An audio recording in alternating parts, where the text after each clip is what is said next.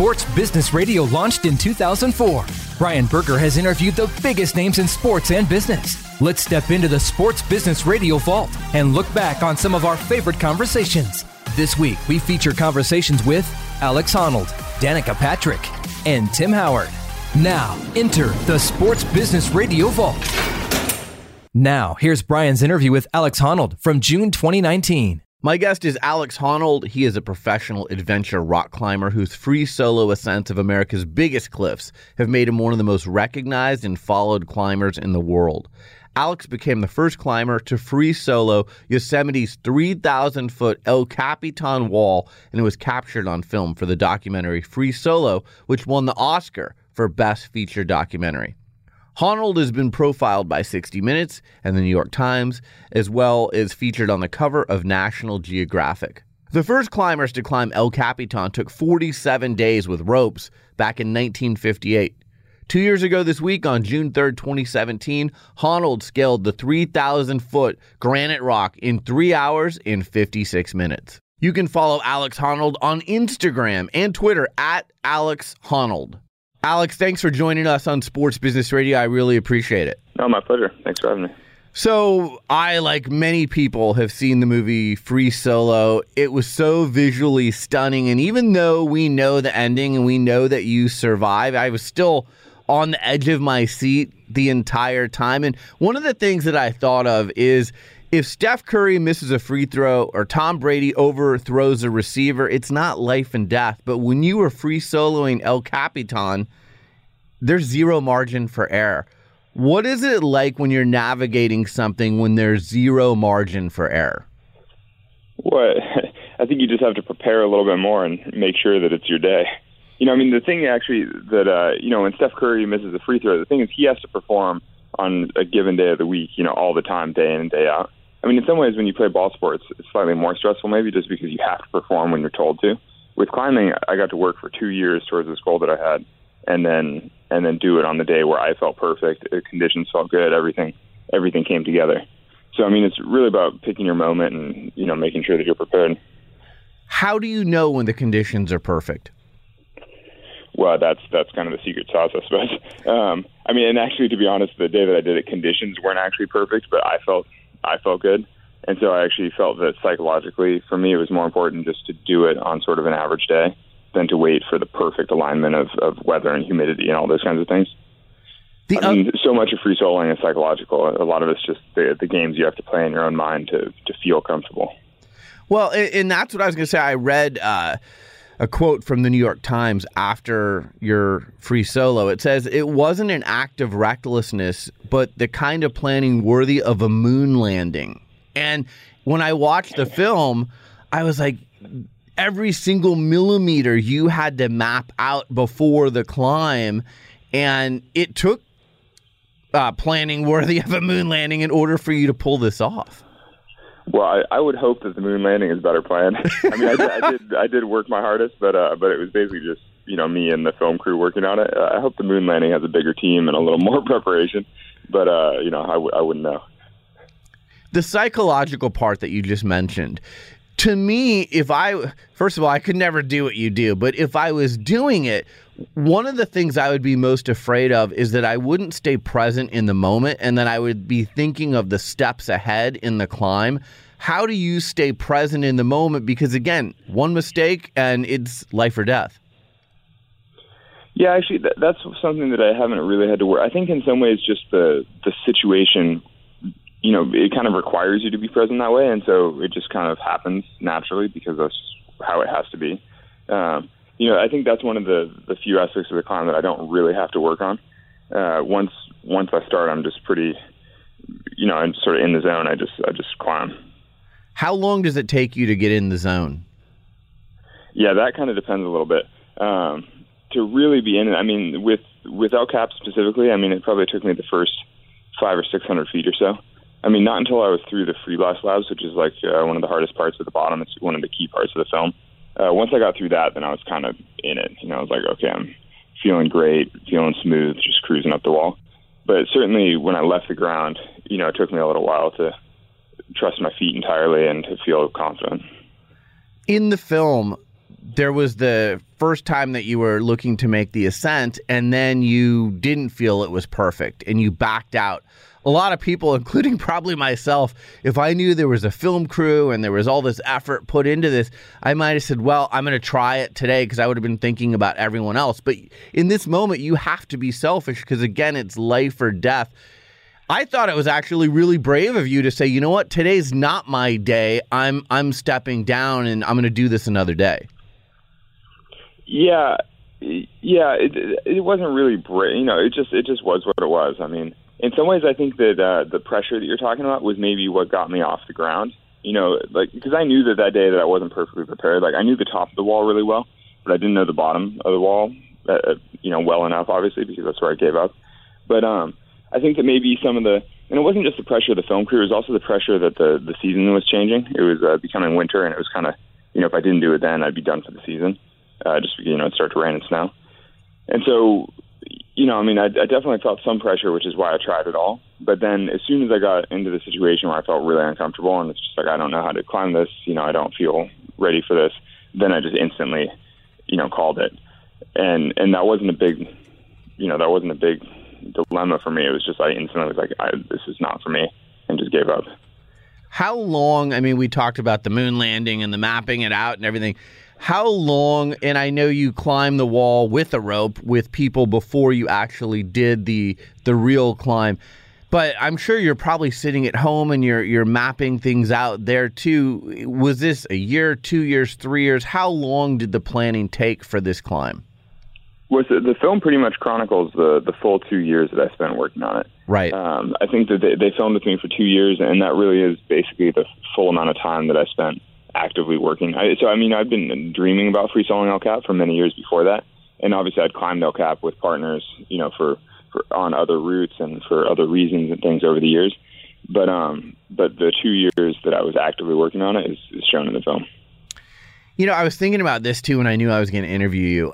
If you think about the history of the world, and you think about this is the only person to ever accomplish X, there aren't too many things that you can say that about. And for you, you are the only person in the history of the world who has free soloed El Capitan. What is it like being one of those people where you're the only person to accomplish something? I don't know. I haven't totally thought about it in that way. But also, to be fair, there are actually a lot of other climbs that I'm the only person in the world to have done. But then there are plenty of other climbs that I can't do, but some of my friends can't do. Things with ropes, things that are physically more difficult. It's all just kind of balanced. There are lots of things that I wish I could do, and there's some things that I'm proud that I've done. And everybody has to sort of navigate their own path. But I'm proud of that. But it's it's not that big a deal. See, that's the thing that's so great about you, and I've heard you do some other interviews, and I've read stories. It is a big deal, but you don't think it's that. It's just like, hey, it's another thing, and it's not a big deal. Well, the thing is, so it wouldn't be I don't think it would be possible if I thought it was that big of a deal. That's kind of the interesting thing with free soloing, like I was saying, because it's so psychological. Yeah. Like if I thought that it was a huge, huge deal, then it wouldn't necessarily be a good idea for me to go up there. I kind of had to prepare to the point where it felt natural and sort of normal, and then once I got to that point and was able to do it, it kind of loses the mystery a little bit because I've gotten it to the point where I'm like, well, that's a totally normal Saturday morning. I think it was a Saturday. Yeah. And so then it's hard to then flip the switch back to because I spent years when I was younger thinking that it would be the craziest thing ever done and that it would be amazing and that it would be the most impressive climbing of all time. But then by the time I did all the preparation, it certainly didn't seem that way anymore. And so then once you do it, you can't really go back. You're like, well, now it seems kind of normal. Yeah, that's a really good point. Maybe you psych yourself out if you think about it too much or you put too much emphasis on it. That's exactly. That was an important part of my mental preparation was to not put it on too big of a pedestal. Was to keep it, proportional. Because El Cap, it's difficult and it's big, but it's not impossibly difficult and big. I knew that it was possible, and so I didn't want to elevate it too much psychologically. By putting it on a pedestal so high, like that would be impossible. I'm like, no, it's possible. I just have to work at it. You've shown that pretty much anything is possible, but is there a rock that you look at and say, I did this, but there's no way I'm doing that one? Not right now, but honestly, I need to. I've been traveling and supporting the film so much that I need to get back to just climbing all the time and sort of see what I get into and what I get inspired by again. We'll see how that stuff shapes up. And do you plan on free soloing again, or are you using rope from here on out? No, I've been free soloing easy stuff sometimes. I mean, there's a real distinction between cutting edge free soloing like El Cap and casual fun free soloing that you do, after a day of work or something, just to sort of unwind and have fun on the rock. And so I'm sure I'll do casual free soloing my entire life just because it's such a lovely way to climb. We'll see if I keep doing cutting edge soloing. Well, so that was one of my thoughts when I saw free solo. I was like, thank God that he did it. What an accomplishment. Again, the only person who's ever done El Capitan free solo, but I hope he never free solos again. Is there something in you that says, I need the next thing, or do you feel so satisfied with that you can say, you know what, I'm fine being an ambassador for rock climbing and casually rock climbing. I don't need to do cutting edge free soloing again? Well, I mean, I don't know if I need to do cutting. So over the last 15 years or so that I've been a professional climber, there have definitely been years where I haven't soloed anything serious, and then there have been some years where I've soloed a bunch of serious routes. And so, that kind of comes and goes depending on personal motivation and my personal goals. So, right now I'm not hungry for any specific big free solo objectives, but, I wouldn't be surprised if at some point in the future I don't know. Typically, I sort of ebb and flow between focusing on just hard physical climbing, climbing with a rope, bouldering, training indoors, things like that.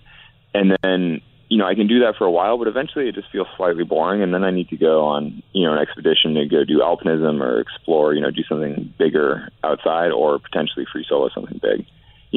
Basically I just, I like my climbing to be sort of exciting sometimes. Yeah, no, I get it. In the movie, it talks about your love of rock climbing, and it goes back to your childhood and things like that. But for our listeners who may not have seen the movie yet, maybe you can go back to when you were a child and how did you want to get into rock climbing? What made you want to be a rock climber? Well, actually, nothing really. As a child, nothing made me want to be a rock climber. I just wanted to climb on things. I loved climbing trees and buildings and, play structures and walking around on banisters and things like that, handrails. And so, when a climbing gym opened in Sacramento, my parents saw it as a great opportunity to sort of structure my climbing in a way that would be a little less, less likely to get me arrested. And so they took me indoors and so I started rock climbing, but it's all on plastic indoors. And then that's when it really took. And that's, kind of when I became a rock climber. And when did you say, I want to go from the gym to get me outside on the real rocks, and now I even want to do some free soloing? Yeah, it's interesting actually, because in the mid 90s when I started climbing in the gym, climbing gym culture was a lot different than it is now, in that it was mostly for real rock climbers to train for rock climbing. There wasn't as much of the urban climbing culture. And so pretty much from the get-go, I was surrounded by people who were climbing indoors as a means to climb better outdoors. So it was kind of always the goal to go outdoors and climb things. So I remember, but I was limited by the fact I didn't have a car and couldn't drive. So a few friends would take me up into the mountains and take me climbing on the weekends, things like that. And, it felt like the gym was always, designed to teach you how to climb outdoors. We're going to get into your relationship with El Cap. You just joined the board of directors in a minute. But for parents out there who have kids, and again, I'm in Portland, Oregon, so rock climbing is pretty big up here, and the rock climbing gym culture is big up here. But what do you think the traits are that you need to have to want to be a rock climber, whether it's indoor or outdoor? I think the most important trait, and certainly the one that I had, was a desire to climb. I think that physically you can kind of manage, basically there are climbers of all different shapes and sizes. Some people get by on brute strength, some people are extremely flexible, some, it's kind of all different builds and all different shapes. But ultimately, I think to be a good climber, you just have to love climbing. You have to enjoy going and doing the thing all the time. And that's what has always, I've never really had any particular physical gift. I've never been a prodigy of any kind. I just have always loved climbing, which means that I've spent 5 or 6 days a week climbing for 20 years or more.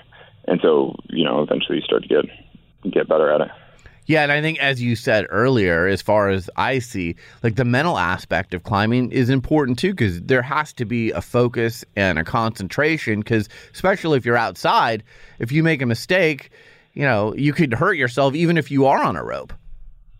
Yeah, it's true. I mean, and beyond that even, I mean, there's also a certain willpower involved with it. A lot of people who are really, really strong don't, sort of underperform their physical limits, and then some people who aren't necessarily that strong, but who try with 100% of their being, they fight to the absolute death.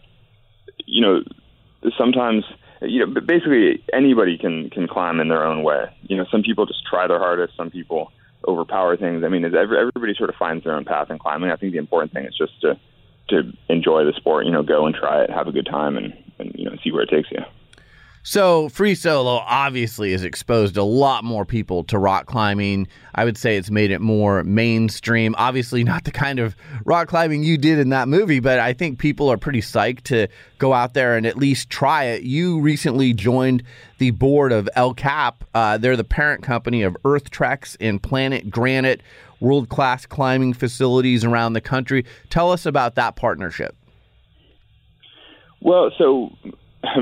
yeah, I mean, it's kind of a long story, I guess, but I've gym climbed my entire life, and I've always loved climbing indoors. I've climbed in climbing gyms all over the world, and actually, particularly with the film tour, because I've been traveling so much promoting the film, I've sampled, probably half the climbing gyms in the world. It feels like, because every city I land in, I just go to the gym, and so I've kind of personally always, secretly fantasized about a climbing gym chain that.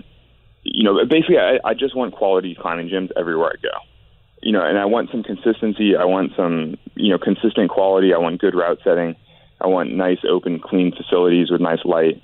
Basically, there's certain things that make some climbing gyms way nicer than others, and I like to climb in those kinds of gyms. And so, basically, El Cap is attempting to build exactly that. Earth Treks and Planet Granite are both gyms that have that kind of consistent quality, and and they're looking to expand them further around the country. And basically, I was sort of honored to help with that in some way. I mean, I kind of think that it's the future, it's the direction that climbing is going. Regardless, I'd like to see it go there in the right way. I'd like to see it done well. Yeah, I mean, I think you're a great ambassador for the sport. I'm based in Portland, Oregon. As I told you before, there's one of your facilities is here. I'll go try it out. And I have a 14-year-old daughter. She'd probably love to try it out too. I think it's great exercise, and it's a safe environment. And I think it makes all the sense in the world that you would be the ambassador. The other thing that I think helps your cause here is 2020 Tokyo.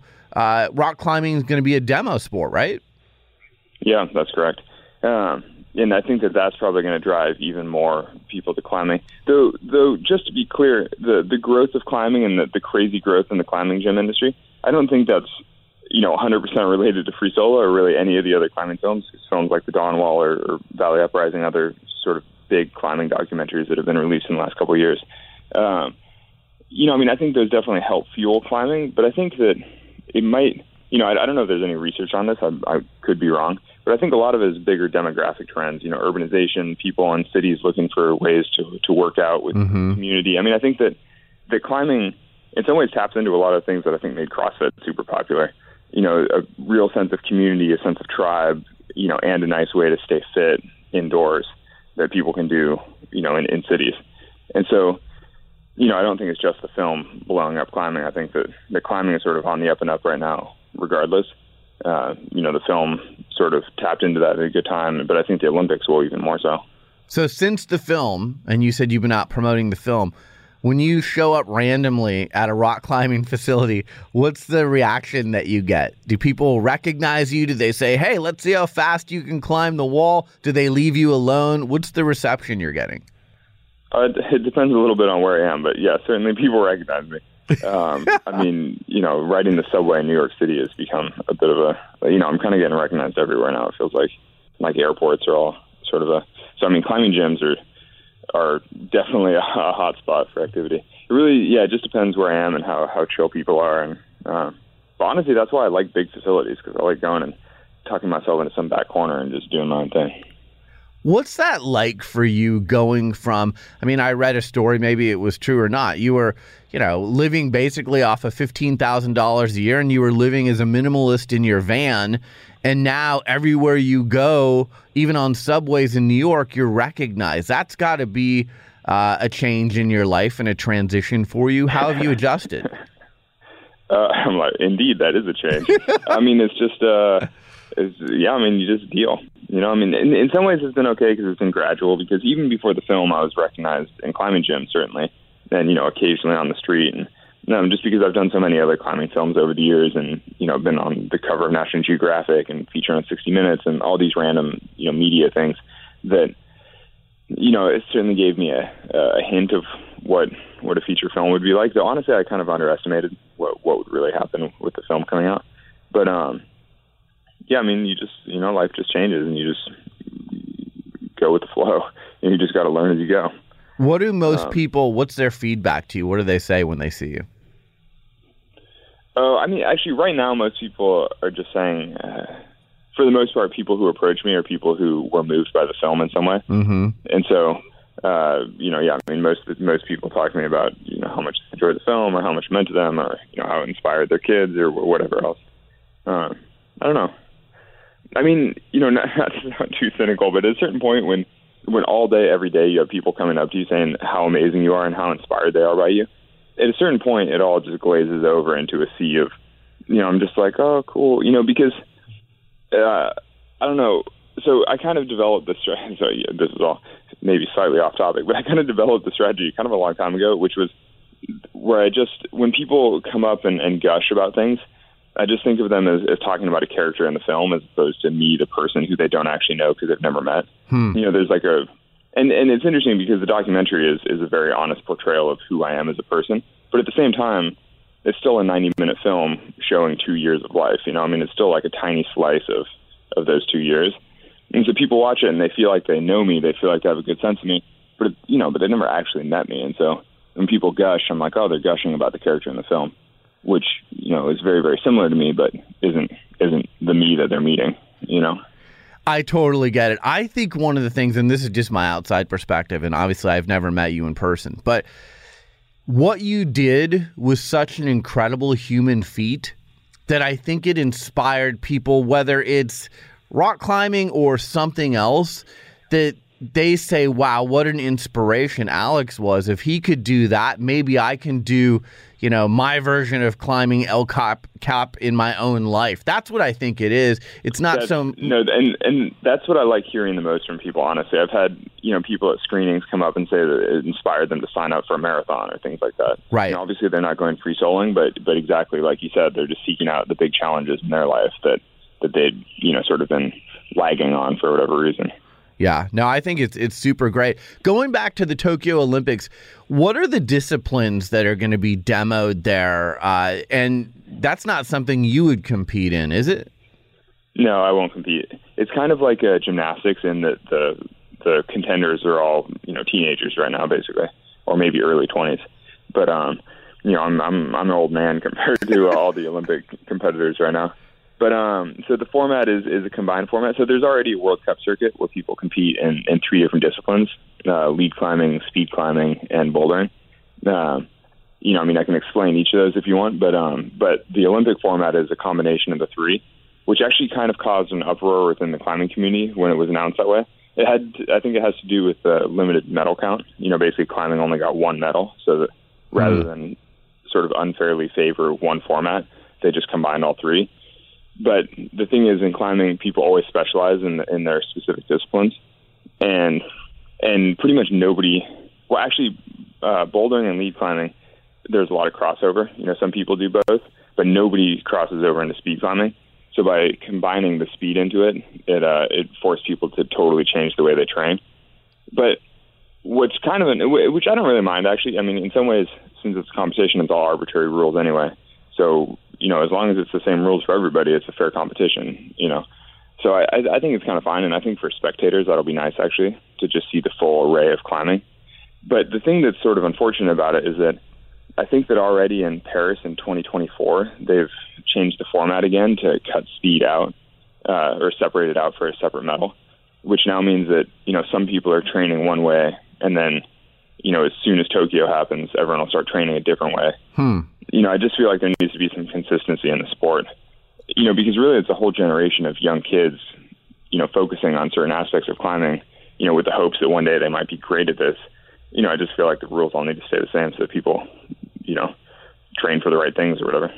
This might be a stupid question, so forgive me, but is there like a governing body of rock climbing that determines the rules, or, like you did with free solo, you just go get on the rock and you plan for that, and I don't think there's a governing body saying you can or can't do this.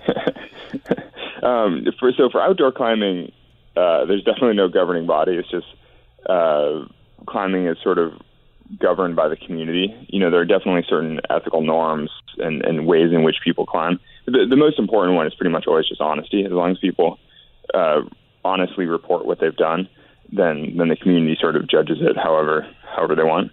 As long as you're straight up about what you do, you can kind of do whatever as long as you don't damage the rocks or damage the environment. And so, the outdoors is relatively simple in that way. For the indoors, I'm actually not totally sure what the governing body is. I should know, but I just don't. It's confusing acronyms. It's like the Olympic, whatever, the International IPCC, no, that's climate change. I don't know. It's like some big acronym, and I'm actually not even totally sure, because then each nation has its own governing body, sports federation for climbing. Wow. But, basically, I don't know. I haven't competed. When I was young doing youth competitions, it was all a much smaller and simpler world. It was just USA Climbing. Right. See, you've blown it up now. It's so big that it needs all these different. No, but that's not me. That's a lot of things. I know, but not me. There's a certain, if I look at rock climbing, I'm on the outside. It's not something that I've studied or am an expert on, but I'll use an analogy here. Like, for people who like golf, a lot of them for many years have looked at Tiger Woods, and they're like, Tiger Woods is a good golfer. He relates to the casual fan, or they relate to him, and he's become kind of the symbol of golf in this country. I see you, no matter what the discipline, no matter indoor or outdoor, you've become the symbol of rock climbing in the United States and probably the world. So I think when people think rock climbing, they think Alex Honnold. I mean, I don't know. I don't know how to respond to this. I actually stayed up way too late last night reading this amazing biography of Tiger Woods. It's funny. Did you really? That's so ironic really that we just brought that up. What did you think of his biography? I'm so into it. It's amazing. I mean, it's so crazy. I mean, it's just a different. I really enjoy reading about other types of athletes because it's just such a different experience than climbing. Because as soon as he turned pro, it's like as soon as he signed the papers, it's like that's $60 million. You're just like, whoa, the golf world is such a different deal than, with climbing. When you go pro, most people consider yourself a professional when you kind of make a living of some kind. So as soon as you start getting free product and a little bit of food or a little bit of money for food, sort of like, oh, I'm a professional climber. I'm making $15,000 and getting free climbing shoes and a free jacket. And you're just like, man, the golf world, it's like getting $60 million is crazy. And that's a year one. That's literally with the sign of the paper. It's like I haven't even gotten to the, him winning all the Masters. Yeah, and the other thing with him, too, is like training with the Navy SEALs. And he had some interesting ways of training that weren't of the norm. Mm-hmm. Yeah, well, his dad was a Green Beret. Right. But yeah. Yeah, and though honestly, reading all this stuff about his upbringing, I'm like, I'm kind of glad that my dad wasn't a Green Beret who was training me for psychological warfare as a child. And I agree that I probably would perform better as a climber, but I don't know if I'd lead a better life, Yeah. I want to go back to El Capitan. So I didn't know this till I was doing my research for this interview. So almost exactly a year after you did the free solo, you and Tommy Caldwell go set a speed record on El Capitan. What was it, 58 minutes and 7 seconds that you guys... No, 1 hour. Or 1 hour, 58 minutes and 7 seconds. Yeah. I mean, that's crazy because, I also found in my research that the first people in 1958 who used ropes and went up El Capitan 47 days it took them. Yeah. I mean, wow. But for people who free soloed, like a lot of people would have said, I own you. Like, I did this, but you went up a year later and you're like, I'm going to set the speed record too, just to show El Cap that like I completely own it. No, that's not really the spirit of it, though. I mean, Tommy and I had just always sort of wondered if it was possible to go sub 2 hours on the nose. Okay. Yeah, I had held the speed record on that route previously, and then some people broke it, but they broke it by a little bit, and it was set at 2:19. And so, trying to go sub 2 hours felt like a really big reach. And in some ways we sort of equated it to the 2 hour marathon. Right. Though as it turns out, it's not even remotely similar to the 2 hour marathon. I think that when we get that close to human limits, the physiological limits, the time will be more like, what you just said, closer to probably 58 minutes on the route, instead of an hour 58. But, I think there's a lot more room for improvement. But basically, I mean, that's kind of the whole thing about climbing, and what makes climbing so enjoyable is improving, pushing yourself, getting better at it. And so, just because I free soloed it doesn't mean that I don't want to keep improving. Yeah. So it is a little bit like golf. I do play golf, so you can play the same course over and over again, but you can want to get better on that same course, and it doesn't mean it's going to get boring. No, that's why that's a big part of the growth of climbing gyms, I think that's why it's important to have good setting in climbing gyms, route setting, like to have nice routes on the wall, because, people love the feeling of improvement. People love going into the home gym and just working on problems that eluded them the previous time they climbed. So they're like, this time I'm going to try it a little differently. I'm going to try some different technique. I've been training, whatever it takes. But I mean, I think that's a big part of why the sport has been blowing up so much, is that people love that feeling of improvement. I mean, I think that's kind of hardwired into the human brain, that, that little jolt of pleasure every time you feel a little bit better. Yeah. Since this is a sports business show, I'll ask you about your sponsors. I know you work with the North Face, obviously the very recognizable red North Face shirt you wear in the movie, Black Diamond, La Sportiva, Goal Zero, Stride Health, and Maxim Ropes.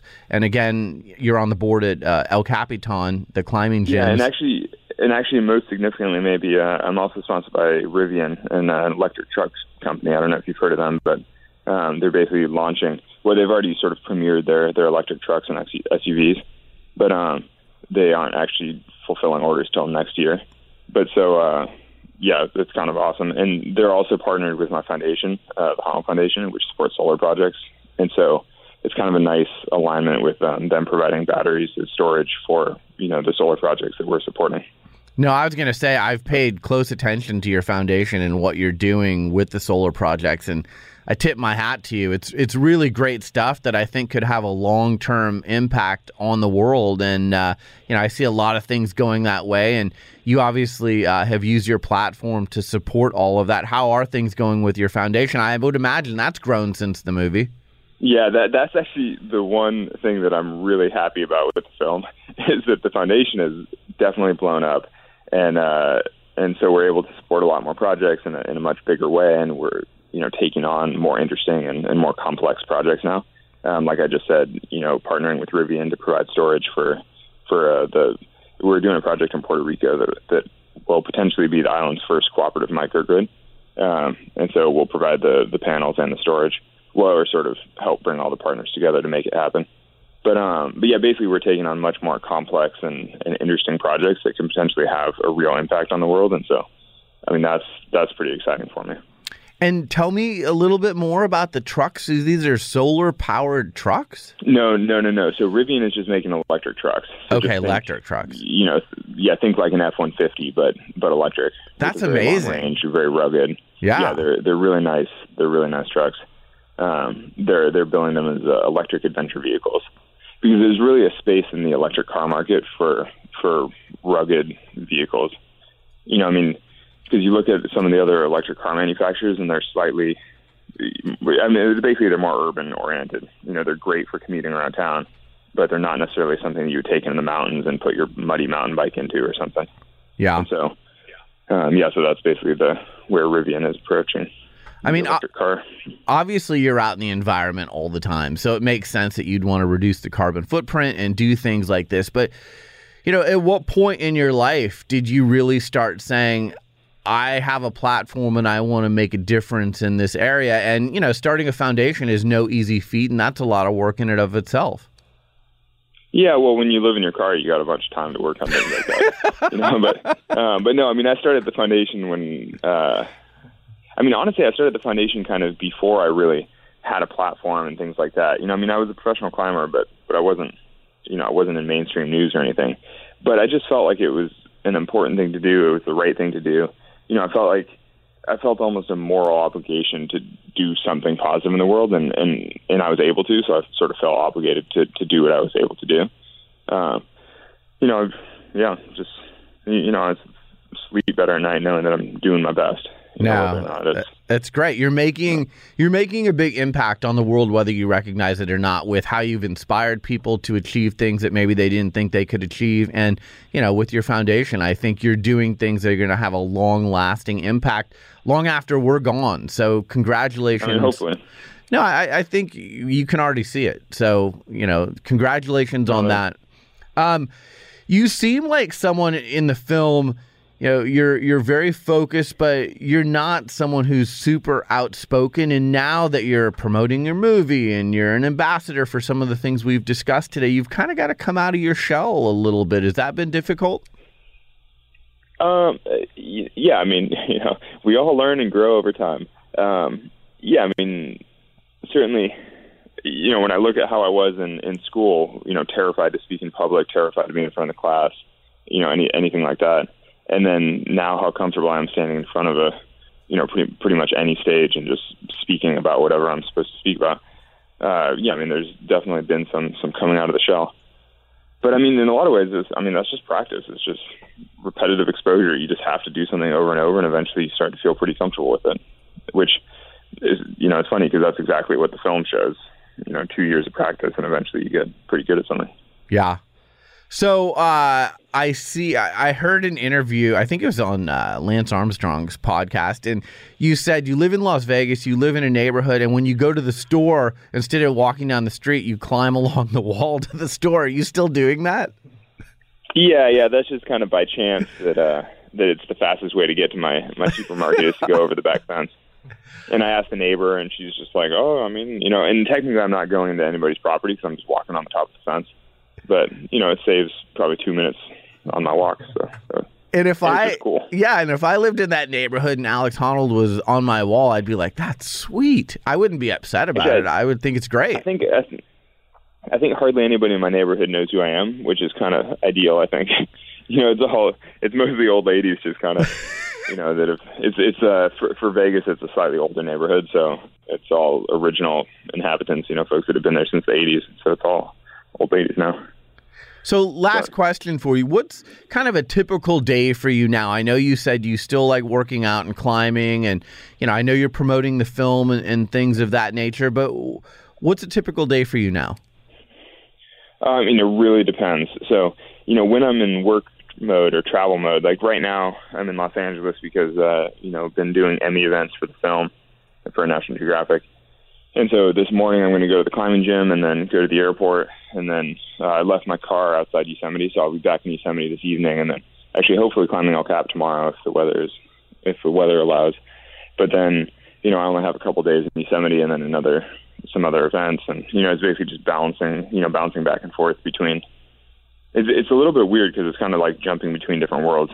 Going from big adventure outdoors and then all of a sudden you're in front of a theater talking to a bunch of people. Yeah. But that's, I basically just have to seize the moments that I can to go outside and do the things that I love to do. Well, and you probably I know if I'm around a lot of people or at events, I kind of like some quiet time it would seem to me that when you're climbing, that's your solace. That's your time where it's just you and the rock, right? Yeah, no, that's exactly. And even the climbing gym can fill that to some extent, fill that need. I love having a few hours of just climbing, and so whether it's indoors or outdoors, I just want to, I don't want to say get in the zone because that sounds a little too over the top, but focus 100% on what I'm doing. And so, I can do that on any kind of rock. It's just, some gyms are so crowded though. And though honestly, I was just in Yosemite a couple days ago and went for a lovely walk in the mountains, and the trail just had so many people on it, and they'd all seen the film, and everybody stopping me, and you're just like, oh man, it's hard to get into the the mountain experience when you're getting stopped on the trail all the time. Yeah. But basically I'll figure it out. And how are things, a big part of Free Solo was your relationship with your girlfriend. And, even the filmmakers, Jimmy Chin and the friends, so nerve-wracking for them to see you do that. I'm sure they're probably happy to have you not free soloing as much and certainly doing things like that. But that's the thing that you have people who care about you, and I'm sure that takes a toll on them too. Yeah, though, I had people who cared about me before I, free soloed El Cap, and I will after. To some extent, free soloing has always been a pretty personal choice. Right. I always know that there are people who care, and yet I'm choosing to do something that I love to do it regardless. But I care about myself a lot as well. I'm doing my very best to not fall off. And that's kind of always what I come back to with free soloing is that, even if it's putting a lot of stress on people that care about me, I'm like, I'm already doing the absolute best that I can to stay safe.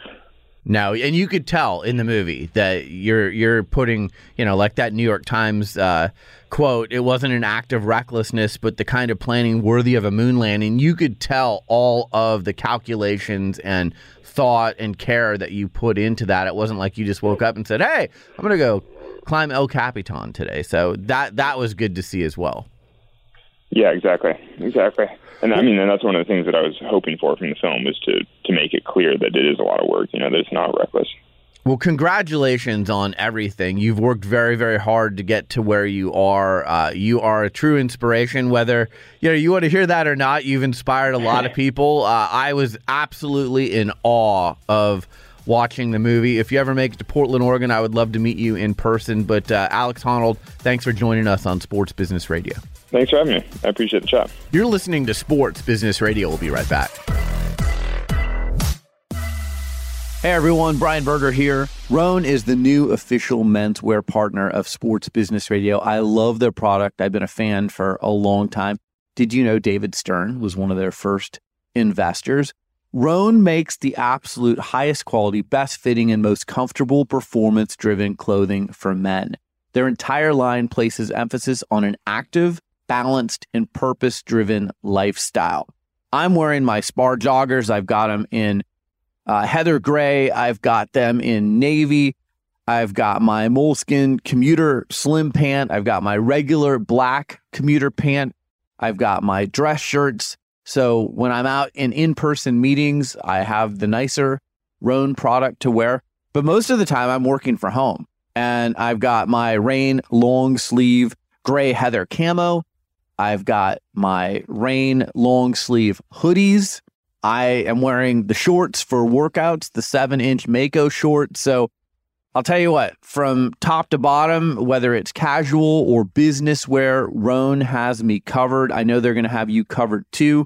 And Rhone is offering Sports Business Radio podcast listeners 15% off your purchase. Go to Rhone.com, RHONE.com, and enter code SBR15 at checkout, like Sports Business Radio 15, SBR15 at checkout. Receive 15% off your purchase. That's Rhone.com, RHONE.com, and enter promo code SBR15 at checkout. Now, here's Brian's interview with Danica Patrick from April 2021. My guest is Danica Patrick. She is the most successful woman in the history of American open wheel racing. She's the host of the Pretty Intense podcast, which you can find on iTunes or podcast platforms everywhere. Danica is joining us on behalf of Power Up Premium Trail Mix. You can find her on Instagram and Twitter at Danica Patrick. Danica, thanks for joining me on Sports Business Radio. How are you? I'm good. How are you? I'm doing really well. When I think of one word to describe you, I think of fearless. You were racing go-karts at age 10 against adults. You moved away at age 16 to England. I have a 16-year-old daughter, and I can't even imagine putting her on a plane to move away to another country. And then you're an entrepreneur now, which takes a lot of bravery and guts. Is fearless an accurate adjective to describe you? No, I don't think so. I think it has more to do, because I think everyone has fear. I think it has maybe a little bit more to do with your relationship with it and your perception and your sort of understanding of fear. Like, I get scared to do things too. I mean, my first instinct is scared. Like, I get scared to do a podcast. When I do them, I'm like, oh my God, I don't want to look like an idiot to this person who's a legend, whoever I'm interviewing. So I mean, I get nervous. I get concerned a little here and there, of course, like anyone. But I also know that on the other side of that discomfort is growth. And it's something that's super important to me. So, and also joy, right? So like even in a race car, when you go out and you really push it, you know, and you find the edge and you find the limit, you go faster and it's rewarding. Or you have a tough race and you get done and you feel so relieved. And so I think it's sort of, you know, there's like a really age-old expression of finding comfort in the discomfort. And so I think that fear is a lot of discomfort. And I feel like my whole life has been spent trying to find comfort in that discomfort. It's interesting because, again, on the surface, you would go, wow, a 10-year-old competing against adults in go-karts, moving to another country to race cars. And then I'm an entrepreneur as well. So being an entrepreneur, you've got to stare down failure in the face and say, I'm not going to fail. I'm going to succeed. So you've got to have some pretty brave, courageous traits to be able to do those things that I just mentioned. Perhaps stubborn. Because it's not actually that you don't fail, because there's a lot of failure on the way to success. Mm-hmm. So it's not a matter of can't fail. It's a matter of I am prepared to keep failing. Right? Because it's not it's who keeps getting up and getting up and getting up. And ultimately there's information in all the losses. There's information in all the failures. And so if you can find the gems and grow from that and learn from that, then essentially you get to the point where you do start winning or you are successful and you come out on top. So again, it's kind of like your for me, it feels like my thought process orientation with the failures, with fear, with discomfort, and just knowing that it's kind of, I guess maybe like, it's like a little bit of a roller coaster, you know, you're kind of riding that sort of like, oh God. And then you kind of go, okay. But I guess I look at it like, cause I'm kind of visual. So I look at it kind of like a ratchet ladder where it's like, you kind of keep going up and up and up. And so I actually was just thinking about this today. I just passing thought of the fact that my life, I've said this for a long time, that my life changes in ways that I would never expect every couple of years. And that's a scary thought because you think everything that you have is what you want. And, but I realize now that it's because I say yes to growth. I say yes to progress. I say yes to evolving. And sometimes, almost every time, it means change. And so your life is going to look different when that happens. Where does that come from? The resilience that you have and saying yes and being able to ride the roller coaster and always bouncing back up for more challenges. I would have said that was something that is in me and I just have it. But then I had a friend, I was sitting down with her last year and we were having lunch, and she's similar and able to cope with stress. And, you know, like I feel super grateful that anxiety is not a part of my life. And I know that that's something that people struggle with. And just this sort of like super aggressive, confident, fearless mindset and this strength. Maybe strength is like just the kind of nicer encompassing word. And she pointed out, she did ballet. She was a ballerina. And she pointed out how tough that world is and how tough my world was and how early we did it, how young we were when we did it. So I guess that gave me a little bit of a new perception of my strength, because I've been practicing that and put in tough situations since I was 10. So, I feel like, I think there's, somebody might have had a more softer sort of upbringing, something with maybe even more like, tenderness, coddling, even whatever, something that allows them some comfort and protection. And I think that when you're thrown in the deep end, you got to figure it out. And so I just learned how to do that really early. And I'm grateful for that. I'm grateful for everything, all the things that have happened, of course, the good, because it's easy to be grateful for the good, but all the bad too, because I feel like it's made, it's really made me into who I am. And also there's a season for everything. There's a season for working. There's a season for relationships. There's a season for like being really joyful. There's a season for, just stressing about something. There's just like seasons like there are in real life and nature, right? There's just seasons for things. And so I think that the things that I've dealt with that are tough have really served me well. And it's not a matter of sort of dismissing them or getting rid of them or not wanting them to be a part of me. It's going, okay, that season's over with. And it's time for a new one. A lot of athletes I've talked to on this show over the years, during their career, some of them get the fact that they're auditioning for their next career, right? You're building the relationships for when you're not competing anymore. Others wait till the end and they're like, okay, now I got to think about what I'm going to do next. You strike me as someone who was thinking about the next phase of your life during your racing career. Is that correct? And if so, what did you do to try and lay the groundwork for some of the things that you're doing now? Bobby Rahal told me a long time ago to not spend all my money, number one. And number two, he said that he always wanted to make sure that he could maintain the same kind of lifestyle after racing as he had during. Mm-hmm. And so that sort of planted the seed of other businesses and the fact that it's not really, for me, it was a little bit of a twist on it because I'm very fortunate. I did really well. But it was more a matter of using the platform when I had it to start sort of let that sort of roll into the next thing or use that as an opportunity to show what I was doing next. And so that's kind of how I used it. But I really like doing, and I like growing. I like learning. I like helping. I like being inspiring.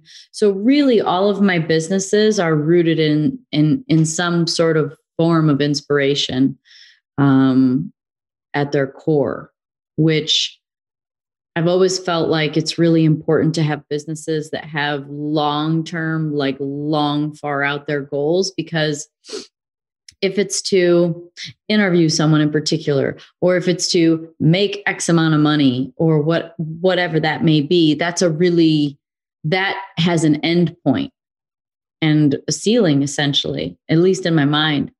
And so I like orienting the things that I'm doing around, what's the right word? A mission, as opposed to an end point. I like that. I want to talk about your pretty intense podcast. Mm-hmm. I love it. I've become addicted to it. It's in my rotation now. I love the episode with Amy Lee from Evanescence. Thank you. Gary Vee was fantastic, fellow entrepreneur. I just think it's a deeply psychological podcast. And don't take offense to this, but while you were racing, I heard you interviewed, but I'm seeing a different side of you now and a much deeper side of you now via your podcast. And I love the conversations you have, and I find them therapeutic as well. So every time I'm done with one of your podcasts, I feel like I've learned 3 or 4 new things that I didn't know before or that can help me in my life. And frankly, with this podcast, which I've been doing for 17 years, that's one of the things I try and do with our conversations is I want our audience to leave with a few tangible takeaways that they can apply to their life immediately. And they feel like, wow, that was worth listening to. Yeah. The gems. It's like, I haven't just a simple saying. It's not mine. It's Ram Dass's, but we're all just walking each other home. Mm-hmm. And I really feel that's true. And so I'm so grateful that you said that. Thank you. I truly just enjoy people. I'm fascinated by them. Actually, if anyone asked me what I would have done if I wasn't a race car driver, many times I've said I would have been some kind of psychologist or a shrink or whatever you want to call them, a therapist. And because I'm fascinated with people as well as like figuring things out. And so helping people and like how to feel better, how to be living better and happier. And so I do psychoanalyze my guests a little. That's good. I do too. And I think a good podcast host is naturally curious, right? Mm-hmm. And you're trying to put yourself in the seat of your listeners. Yeah. So that you're hopefully asking some of the questions that your listeners would want to hear from the guest. But walk me through your process. What's Danica Patrick's process when preparing for a podcast? Yeah. So it's kind of had a little bit of an evolution because at first there was a little more people involved, and I've streamlined it. And partly because I found that I didn't really need as much. But now my process is, I used to get like 15 pages from a researcher, and I'd go through, and it's really good, a lot of great information. And I'd circle as I went along and write notes in the margin. And then I'd go back over all of my pages and kind of formulate like the best. I'd pick the best topics that I was interested in. And then I would start to organize a flow for it. And then write those out. And so I'd write it all out, and then I'd rewrite it again on a little note card. So by the time I've read it, organized it, wrote it once, and then wrote it again, I don't usually need it. But that was kind of the long version of how I used to prepare. Now I find that I have more trust, and tell me if you can relate to this, but there's like really listening to the words being said. So that, because there's always a question in the information that they're giving, there's naturally another level of curiosity, a layer deeper, or something, a branch off of it. So I trust that flow a little bit more than I used to. I just never wanted to get into a position with someone where I sat there and went, so what's next? Like, I just can't do, I feel so bad. I feel like I try and put myself to a pretty high standard for my interviews because I've been interviewed so many times, and right. Like, I, know what I like and don't like and know what's appropriate and not. So two rules that I just don't do in my interviews, is I don't dig into the stuff that isn't appropriate or that I know that they wouldn't want to go into. And I just try and not ask typical questions. Right. And so, so those are sort of my two general rules for myself. And now I pretty much listen to a podcast. Like if I just search their name and like Apple, like iTunes, Apple Podcasts, and sure. I just go in and I find whatever they've done recently. I listen to one and I make notes. Sometimes I'll listen to another one. Sometimes I'll just Google or research some information. But generally with one podcast, I can usually extract enough topics that I'm curious about. And it's not that I'm asking the same question that's being asked in the interview. It's that they've said something in their answer that is pertaining to how I like to do my interview. And I'm like, oh, I know they're willing to go there. And so then I kind of write that down. So there's a lot of information in a podcast as like listening to them, right? There's just so many gems. And so that's kind of how I prepare now. Sometimes I do like to always create a flow. I find that I don't usually need it, but I like to be prepared with, let's say, either like 5 topics that I can naturally transition through, or like 10 questions. And those sort of 10 questions, they're just a guide. But lots of conversations just go all over the place. But it's really like what Lewis Howes told me a long time ago, based on someone that gave him advice, is he said, someone told him, he's like, what if I'm not interesting? He's like, no. He's like, you don't have to be interesting. You just have to be interested. And I was like, oh, that's so good. And so between that and listening to understand versus listening to respond is another one that is really helpful in the process. So yeah, it's come along. I look at guys like, you've been doing this for 17 years. You might be the OG of podcasts and you've been doing it for 17 years. I've been doing it a long time. Wow. But I look at guys like, Joe Rogan and people who sit there and talk to just all kinds of different people for 2+ hours. And I'm like, that's next level kind of stuff. And so intelligent, but I don't know if you find this too, but in doing so many interviews, like you learn so much. Right. And I think people want to know you did your homework a little bit, right? So it's not the car wash, as I call it, where tell me about your book or tell me about your latest project, where anyone could ask that question. So do your homework. Yeah. And then I think you do a really nice job of, even if you don't know the person, like we're talking for the first time right now, we've never had a conversation before. You do a nice job of making your audience feel like you've known this person. And, there's a good rapport there, because sometimes it can be an awkward conversation, but I don't get that when I listen to your interviews. Some people, I can tell that you've been friends with them for a while and you've known them and there's a friendship or a rapport there. But other people, some of the experts you've had on your show that you don't have a relationship with, it still sounds like a comfortable conversation. And that's the thing about podcasting. I used to be in radio. Radio, you got to take breaks every 10 minutes and it's very structured. And podcast conversations could go on for 90 minutes or 2 hours or however you want. And it's very conversational and free flowing and organic versus, okay, this is an interview and we have to check all these boxes during the interview. Right. And so I just like the listening format a lot better.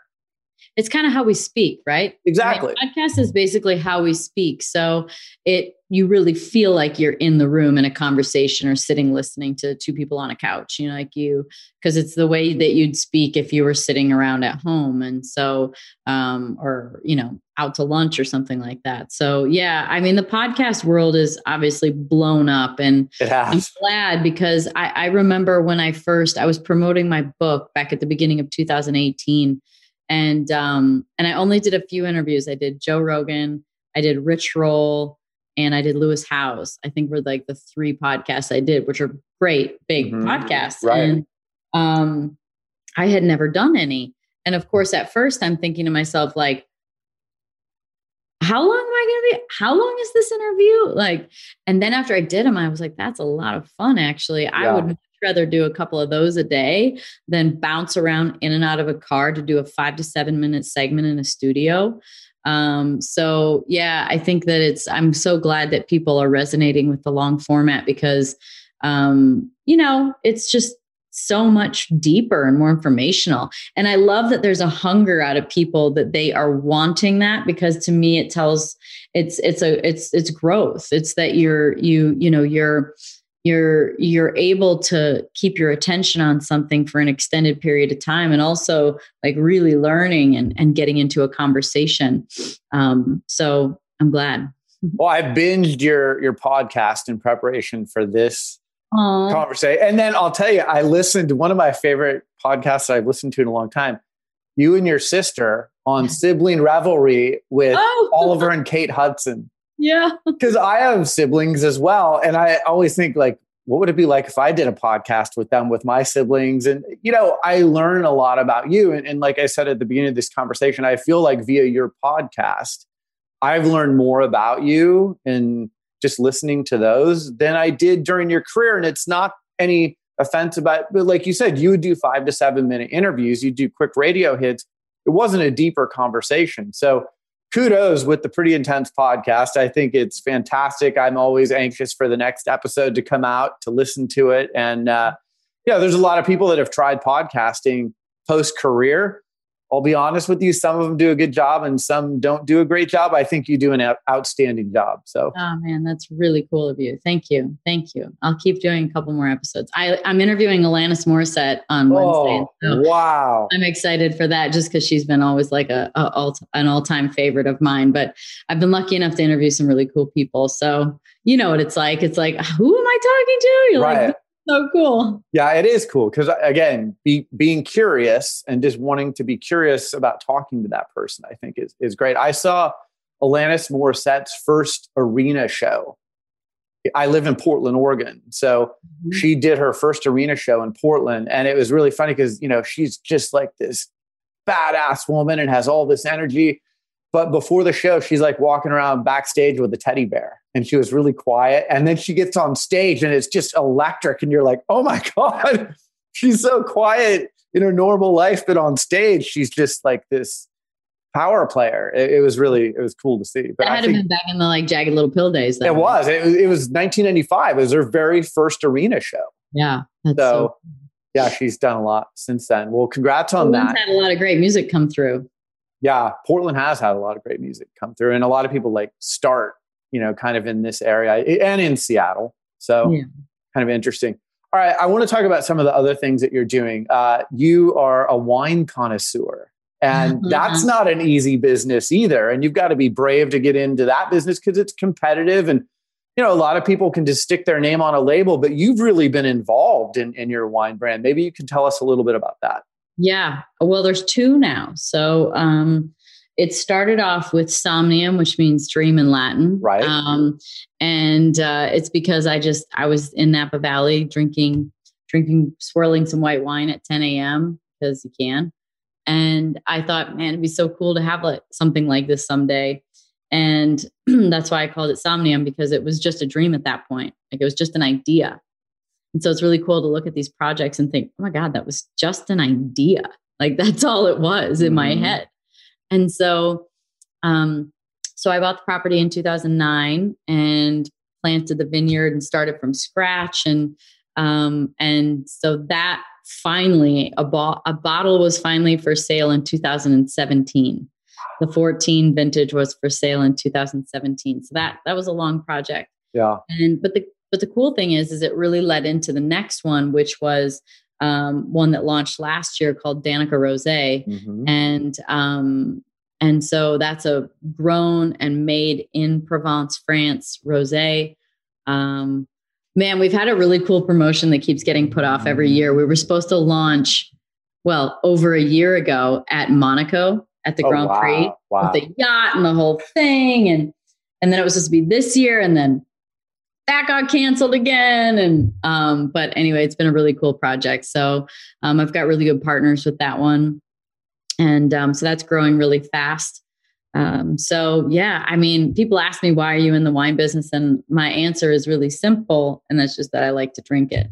When someone comes to you with an idea for a partnership or an endorsement, or when you're thinking about starting a wine company, what are the elements that you need to see in order to say, you know what? Yeah, I'll sign on the dotted line and I'll be your partner, or I'll start this business.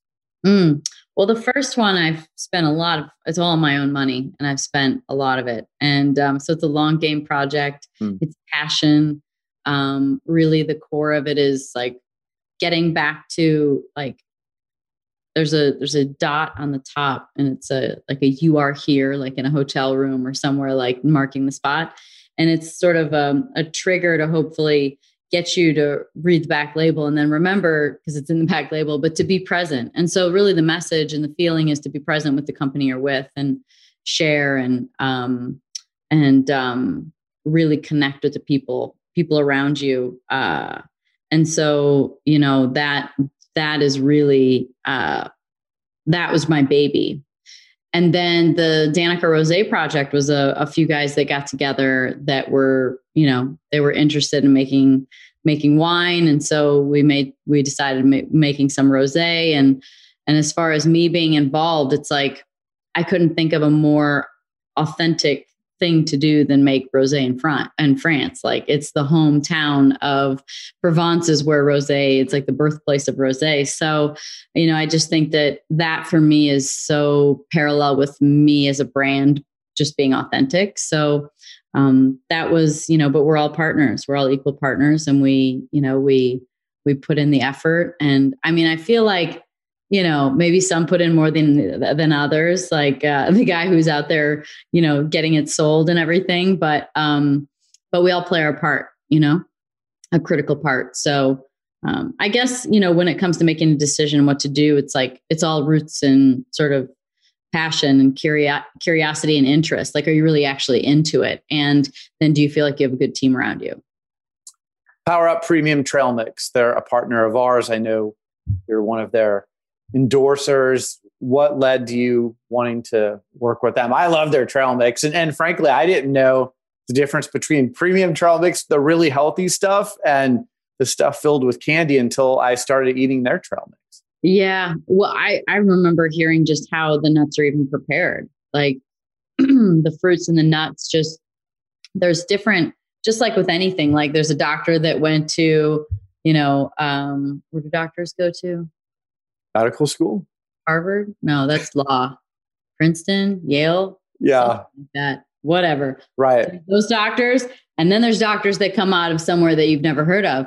Right. And yet they're all doctors, right? And so it's like with trail mixes, it's like there's ones that come out of, the top echelon sort of productivity and processes. And then there's ones that are not as good.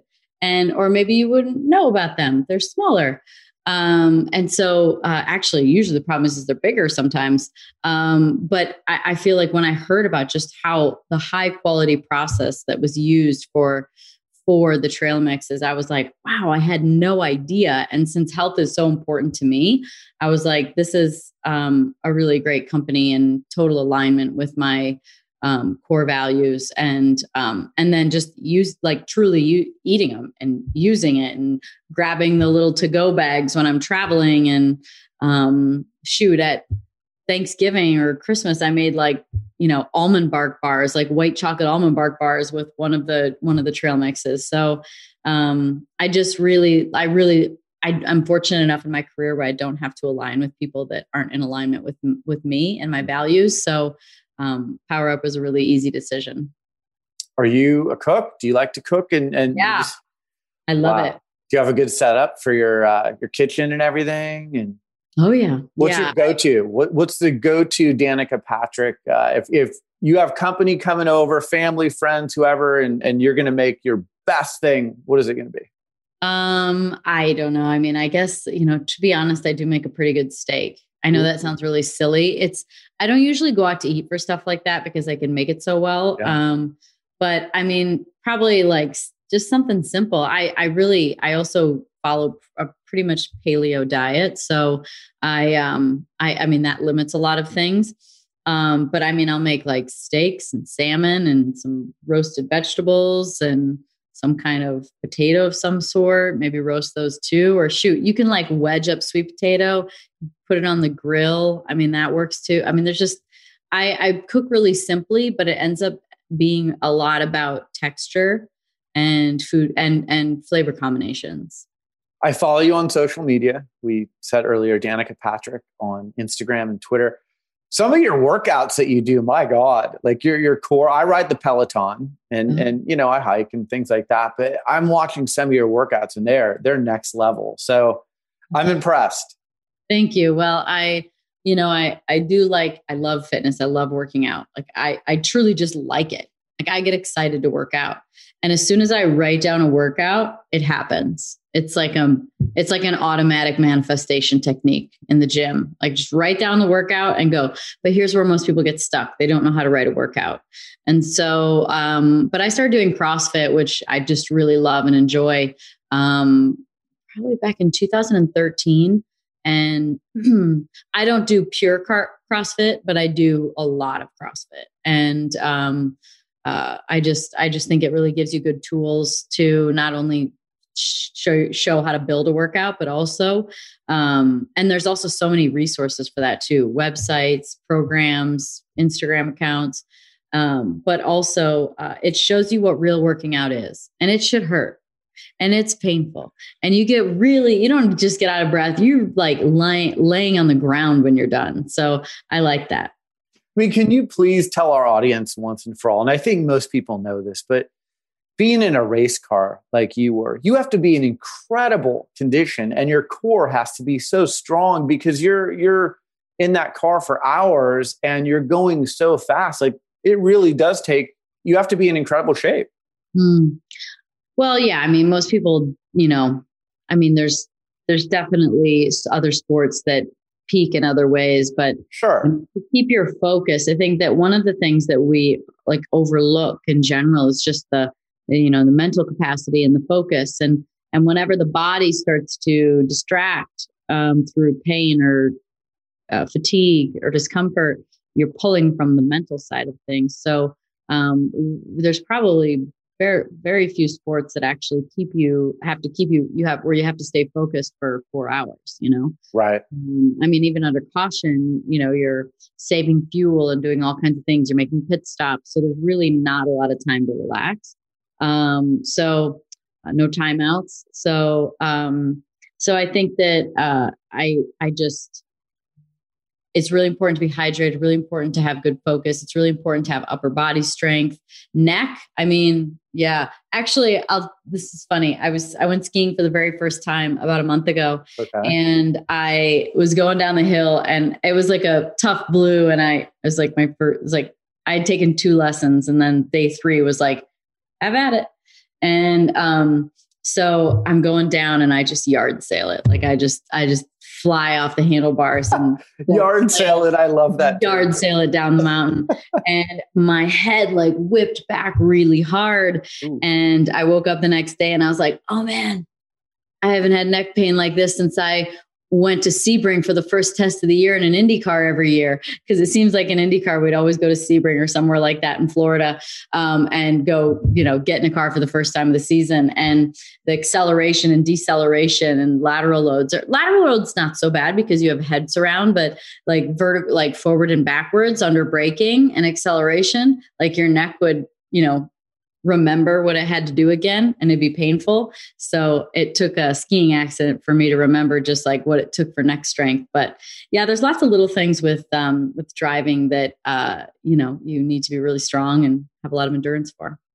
Before I let you go, I see by following you on social, you're doing some traveling and some adventures and trying things like skiing for the first time. What's next for you, whether it's business-wise or just what lies ahead? Because, it seems like you're in such a great position right now. You've got this blank canvas and you can paint it however you want. Well, I mean, there's a lot of new stuff going on. I mean, the podcast isn't that old. So, this summer will be 2 years, but still doing that and enjoying it. And the new wine that launched last year, Danica Rosé, as well as Somnium. Then there's some other projects in the works. I think that, I'd really like to try to transition some of the techniques that I've learned through interviewing people into maybe doing specials with athletes. I think, pairing me with athletes is a good thing. I mean, it could go with anything, as I actually interview mostly not athletes on the show. But I think it's a good way to retap that audience that followed for so long, and also then be able to use some new skills. So doing like special features and things like that around big events, I think would be really cool. But then, there's a show in the works that's based on, women and the things that they've accomplished and me hosting that. So that's in the works right now. So yeah, there's always something going on. Danica Patrick, you can find her on Twitter and Instagram at Danica Patrick. She's joining us on behalf of Power Up Premium Trail Mix. Make sure to listen to her podcast, Pretty Intense, on iTunes and podcast platforms everywhere. Danica, it's been a pleasure. Continued success to you. And thanks for joining me on Sports Business Radio. Yeah, thank you. Thank you for being so prepared. I appreciate it. You're listening to Sports Business Radio. We'll be right back. I am on my Underdog Fantasy app every night. Underdog Fantasy is the official gaming partner of Sports Business Radio. It's the fastest growing fantasy app ever released, with investors that include Mark Cuban, Kevin Durant, Adam Schefter, Jared Goff, and many more. The Underdog Fantasy app is available at underdogfantasy.com on iOS or on Android. I love it. I play a lot of Pick'em. I do Rivals. There's Best Ball. It makes watching the games a lot more fun. So we've got a special offer for Sports Business Radio listeners. New users can get up to $100 matched on their first deposit when they use the code SBR. So download the app at underdogfantasy.com and then enter the promo code SBR to get up to $100 to play with. Now, here's Brian's interview with Tim Howard from July 2019. Joining us now is Tim Howard. He is the goalie for the Colorado Rapids. You can find him on Twitter at Tim Howard GK, like goalkeeper. You can find him on Instagram at Tim How1. Legendary American goalkeeper who earned the nickname Secretary of Defense for his heroics in the 2014 FIFA World Cup. He's winding down his 22-year career in pro soccer. Longtime goalie for the U.S. men's national team. Leader of Howard's Heroes, helping those with Tourette syndrome. He's author of the book The Keeper, A Life of Saving Goals and Achieving Them. Tim, thanks for joining me on Sports Business Radio. You announced before the start of the MLS season that this season would be your last as a player. I know many athletes have struggled with the right time to step away. When does it feel right? How did you arrive at the decision that now was the time to step away? I don't think there's ever an easy time or a good time to step away, unless you can somehow time it where you're lifting the trophy and you're walking out in the sun setting, But for me, there's other things I want to do. There's other things I want to challenge myself with, and 40 seemed like a pretty good time to hang it up. I've been doing this for over 20 years, so I was very content with my decision. Yeah, you've had such an amazing career. I know there's a lot of people that listen to this, and you play a very specific position, goalie. What are the traits that you need to have to play goalie? For instance, my daughter plays goalie, and I always tell her, you got to be fearless if you're going to play goalie. That's one of the traits I think you need to have. But what else do you need to have if you're going to play goalie? Yeah, I think it's fearlessness. One, I think you have to be. I think it's a very cerebral position. I used to call goalkeepers crazy, but I think it's morphed into a very cerebral position. You have to have a short memory. I think you have to be able to, not get too ahead of yourself if you made a few saves, because the next one could be your demise. And I think if you've one or two blips or blunders, I think you have to be able to forget those and make the next game-winning save. And so, it's very much a Jekyll and Hyde type of situation. You recently reached 1,750 saves for your career across MLS and English Premier League. Congrats on that. Is there a save? That's a lot of saves, but is there, one or two that stands out that you're like, wow, that's definitely going to be in the memory bank for a long time? Well, it just means I'm old. I think if you do it for long enough, you'll get over 1,700 saves. That's the easy part. Look, I think that God bless social media, right? I was making a lot of really good saves way before that. So, right. I think the ones that stand out are probably the ones later in my career because they've had the most coverage, if that makes sense. There's the one that I like that seems to always get all the play and up there with my all-time great saves is the one against. I was playing for Everton against Southampton, and I go back over my head and over my shoulder and make a save and pick it out of the right from underneath the crossbar into sunny day on Merseyside, which rarely happens as well. And so there's a lot of meaning in that particular save, but I do genuinely like that one. Take me into the mind, like you said, cerebral. It's penalty kicks, and it's you, and it's the striker, and there's so many different scenarios that can play out. And I've always thought that's one of the most difficult things in sports is to be the goalie in that situation. How do you kind of analyze everything in real time and decide what your strategy is going to be? Yeah, look, I think that people say that they do their homework and they know where the shooter's going. I think that's part of it. I think ultimately, though, I think it is instinct, right? I think it's still mano a mano, and you have to look for clues the same way you would do, if the guy was bearing down on you on a breakaway or you were trying to read another situation. You're still looking at the clues of body language, the timing in the game, the moment, the score. There's a bunch of factors that you have to kind of chuck into this algorithm within a minute or so from the time the penalty's called to the time that the guy steps up and takes the shot, that you have to start to figure things out. And, I think luck plays a major factor, but there's some bravado in it as well.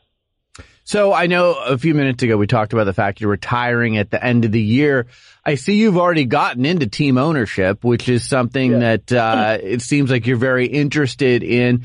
What's the ultimate goal there? I know a lot of athletes say, I want to be running a team, or I just want to have part ownership. Like, what's the next chapter for you in that regard?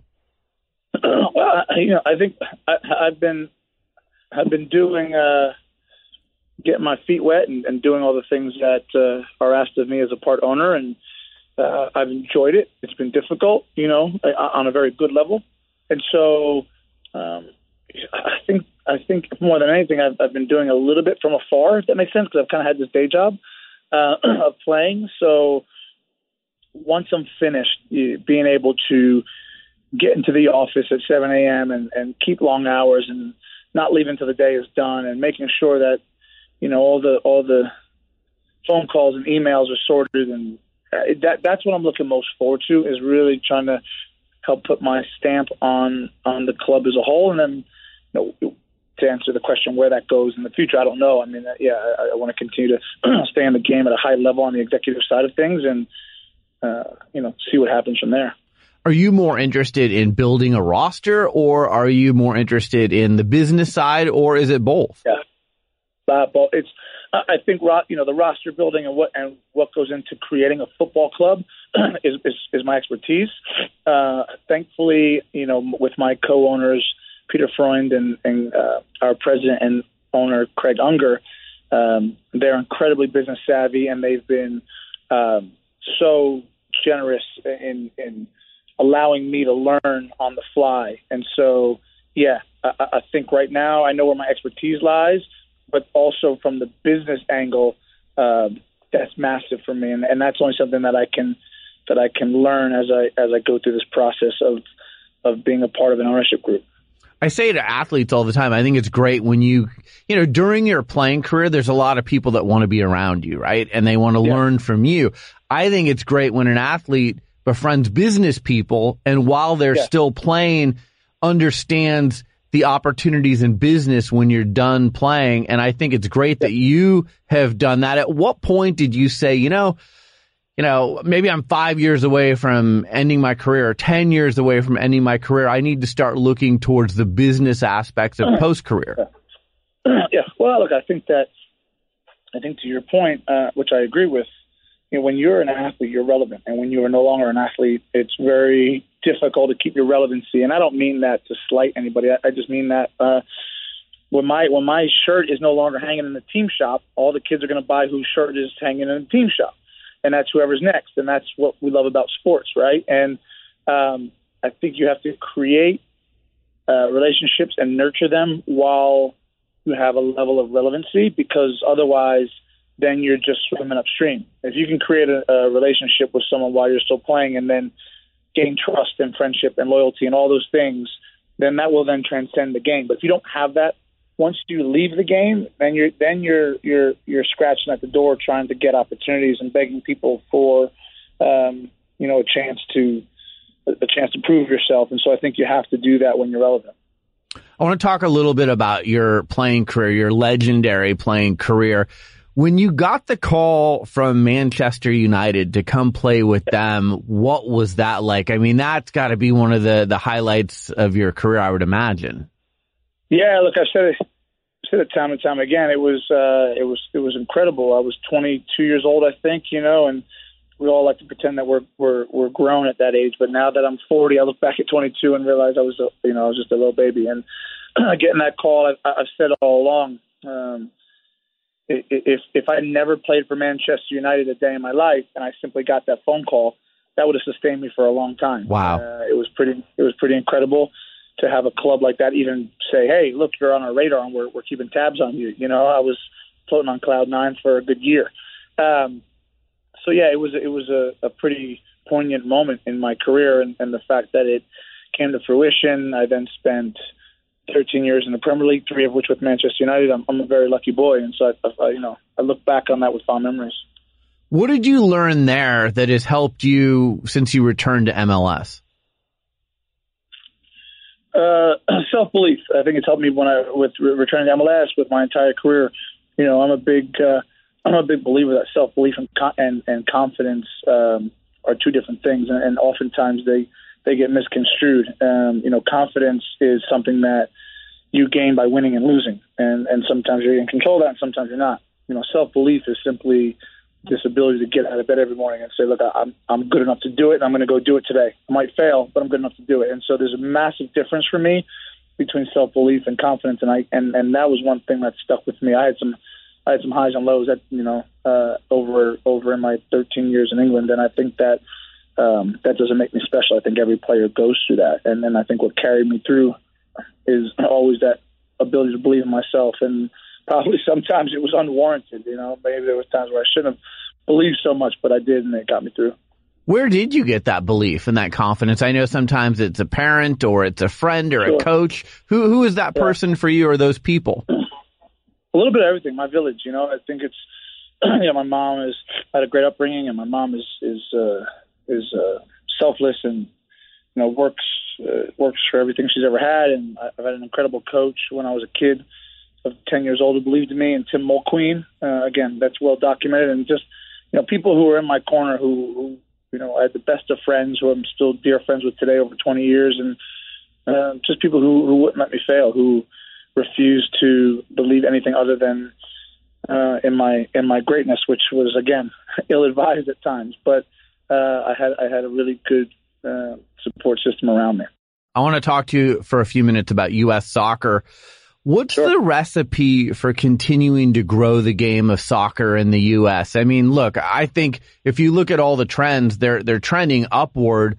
But, if you're a kid growing up today, you can choose soccer, you can choose football, basketball. There's so many different ways you can go. How do you continue to grow the game of soccer in the U.S.?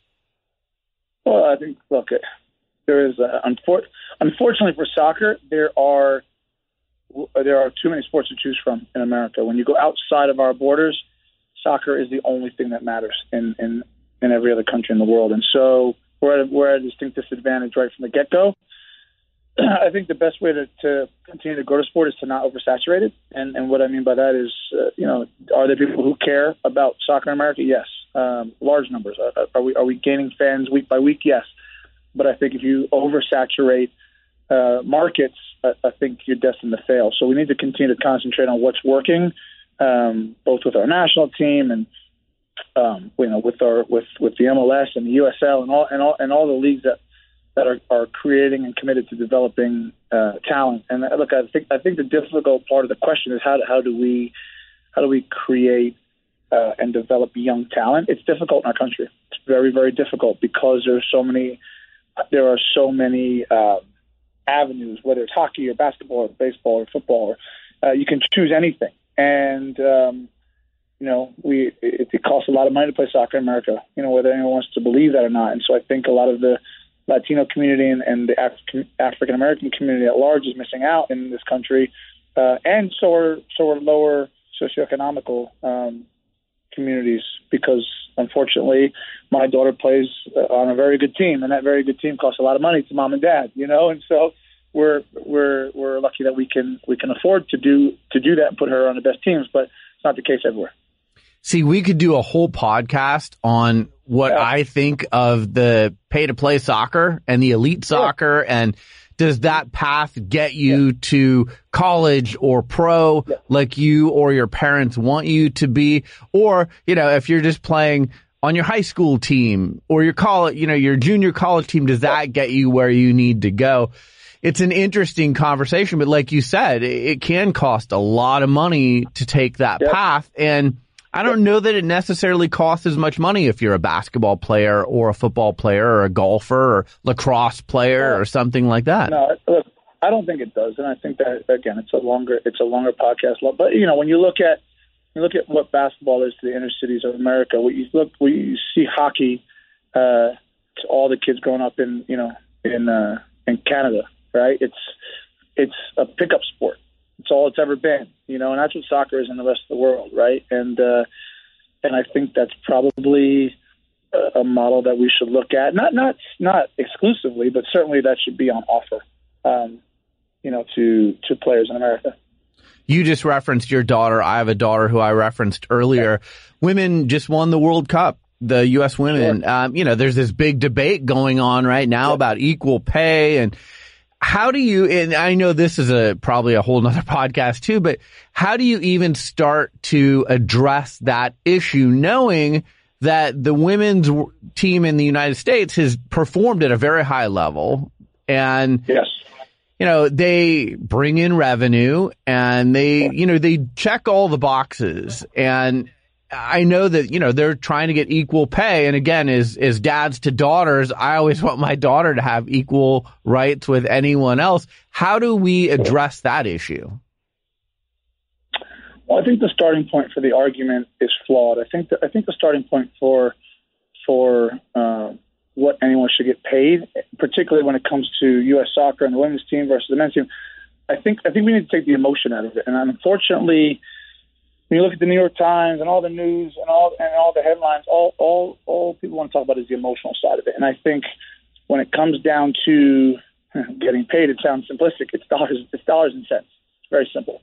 And U.S. soccer is no different than any other employer, in the sense that people should get paid and will ultimately, whether it's my opinion or not, will ultimately get paid based on the bottom line, revenue, dollars and cents, simple as that. And until there's really hard facts and numbers that are getting thrown out and debated, it's not really a debate. Right now, the only thing that I ever read is if you're not on the side of equal pay, then you're sexist, and that's the stupidity, right? Like, there's so much more to this argument than just that. And so I think we need to take the emotion out of it, and we need to talk real dollars and cents. And if you start talking real dollars and cents, then I think then you can have a real debate and a real argument. No, I agree. It's interesting to see what NWSL is doing since the World Cup. They've signed a deal with Budweiser. Their games are on ESPN. Do you think U.S. soccer is doing enough to promote the NWSL? I think that the NWSL is a fantastic league. I think it's the best league in the world, right? For when you look at women's soccer, it's hands down the best league in the world. So absolutely, they should be partnered with the biggest brands going, particularly in America. I don't have all the numbers, and so I don't like to speak out of turn. I think U.S. soccer has, in terms of helping to get the league up and running and help it become sustainable, I think U.S. soccer has certainly played their part. So, I wouldn't be so quick to rake them over the coals. But I don't have all of that information. Okay, that makes sense. So you've played English Premier. Obviously, you're playing in MLS. Where does MLS rank now as a league globally, in your opinion? Because I know for years they've been really trying to improve the caliber of play and signing the best players like yourself. Where do they stand right now? It's tough to, it's such an ambiguous question because we don't play in competitions that pit us on our best day against European competition. Like we can try and judge friendlies and say, oh, it's such and such is playing a European-based team, but again, the margins aren't always the same, right? Because they're always playing the same team, maybe it's the second team or whatever. So it's difficult to say. Look, I think that the fact that you can bring over Zlatan Ibrahimovic and a Wayne Rooney and Carlos Vela, guys who clearly have some of the best European pedigree going, and certainly South American pedigree when you look at Atlanta United, and they can dominate the league. It's not like an old man league. Well, in my case, it might be, but for most of these guys, they're dominating the league, and so clearly, I think you see that we're able to attract global talent, and these guys can compete and make their MLS clubs better. And so, I think you start there. Again, what does it look like from a result standpoint? I don't know. It's too tough to tell. Who would win if this team played? Well, it's a difficult exercise. But for players like Wayne Rooney and Carlos Vela and Zlatan Ibrahimovic, to just name a few, these guys clearly could earn contracts at very good European clubs and chose MLS. And that's a massive statement for the league. I want to talk about your endorsement partners. You've worked with a number of different companies over the years, Nike being, a longtime partner of yours. And I ask this to athletes all the time when I have them on the show. What do you look for in your endorsement partners? Yeah, I think what I've tried to do is, as the years have gone by, I try not to dilute my brand, my own personal brand. Meaning, I don't sign off on just anybody who's willing to throw money at me. We all work hard and we all try and earn money, but I want it to be the right fit. I want to have a smaller stable of endorsements and sponsors, but the right ones who are committed to long-term growth, to my success and their own success. Loyalty is huge. I like building relationships with the people who I work with at these companies, not just like hey, where's the camera? Turn the lights on. I'll say the speech and then I go home. I want to create genuine relationships with these people and companies, because I think that's important. That's how I see it to be the best in regards to who I want to be endorsing my brand and who I want to be a part of, right? Because as much as I'm throwing their name around, I want my name to be synonymous with good people. And so it's not easy. I think at first when you're young, you're like, just give me money, like I'm trying to build my bank account, not just sustainable relationships. But I think it's important that you build those. More and more athletes are looking at equity as part of the relationship versus it used to just be, hey, here's a few $1,000,000. You're our spokesperson. Now athletes are saying, you know what, instead of the money, I want to invest in this company. Do you look at those types of deals as well? Yeah. I mean, look, again, as I've gotten older, that's mattered more to me, right? Like you hit the nail on the head. As I said, young athlete, or I look at myself back then, like, to heck with buying in, just give me some money that I can start saving, right? Right.